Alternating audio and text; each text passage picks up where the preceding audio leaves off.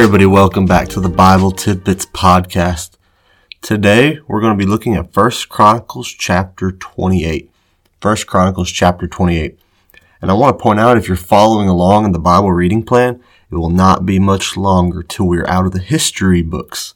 So that's an exciting accomplishment. Oftentimes, people attribute the history books to being the most difficult to understand and get through. So if you're reading through, you're almost through it, and that's an awesome accomplishment. But today in 1 Chronicles 28, I'm going to be reading verses 1 through 8. And this is David's charge to the people of Israel. Some of his last words on his time here on earth. So let's start in verse 1. It says, David assembled at Jerusalem all the officials of Israel, the officials of the tribes, the officers of the division that served the king, the commanders of the thousands, the commanders of the hundreds, the stewards of all the property and livestock of the king and his sons, together with the palace officials, the mighty men, and all the seasoned warriors. Then King David rose to his feet and said, Hear me, my brothers and my people. I had it in my heart to build a house of rest for the ark of the covenant of the Lord and for the footstool of our God, and I made preparations for building. But God said to me, You may not build a house for my name, for you are a man of war and have shed blood. Yet the Lord, the God of Israel, chose me from all my father's house to be king over Israel forever.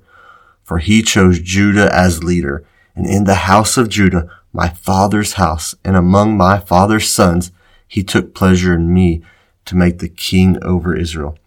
And of all my sons, for the Lord has given me many sons, he has chosen Solomon, my son, to sit on the throne of the kingdom of the Lord over Israel.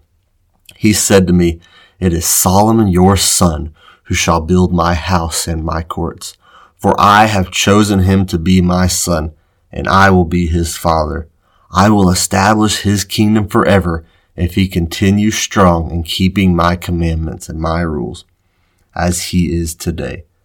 Now therefore, in the sight of all Israel, the assembly of the Lord and the hearing of our God, observe and seek out all the commandments of the Lord your God, that you may possess this good land and leave it for an inheritance to your children after you forever.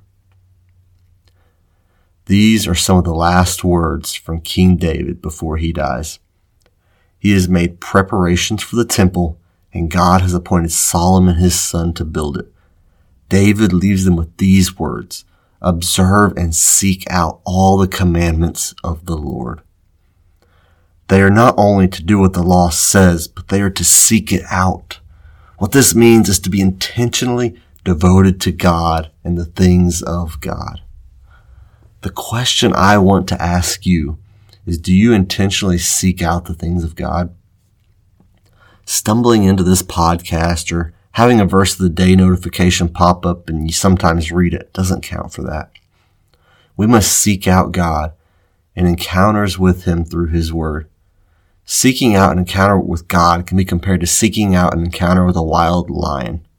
It's highly unlikely that I will encounter a wild lion here in my office in the middle of a city in the middle of the United States. If I want to have an encounter with a wild lion, I'm going to go to the Serengeti in Africa. If I want an encounter with God, I'm best suited to go to his word, to go to prayer, and to go to church. Though encounters with God can happen anywhere because he is everywhere, if you were to seek him out, for us to see him is where we need to look. This is where we need to look. Though there might be microorganisms in my yard, I will more quickly go to a microscope because that's where I can see them most clearly. We need to listen to the call of David because this is a call to the people of God. Though it was a different time, there is still so much value for us to heed in this same charge. I thank you all for joining me, and I hope to see y'all next time.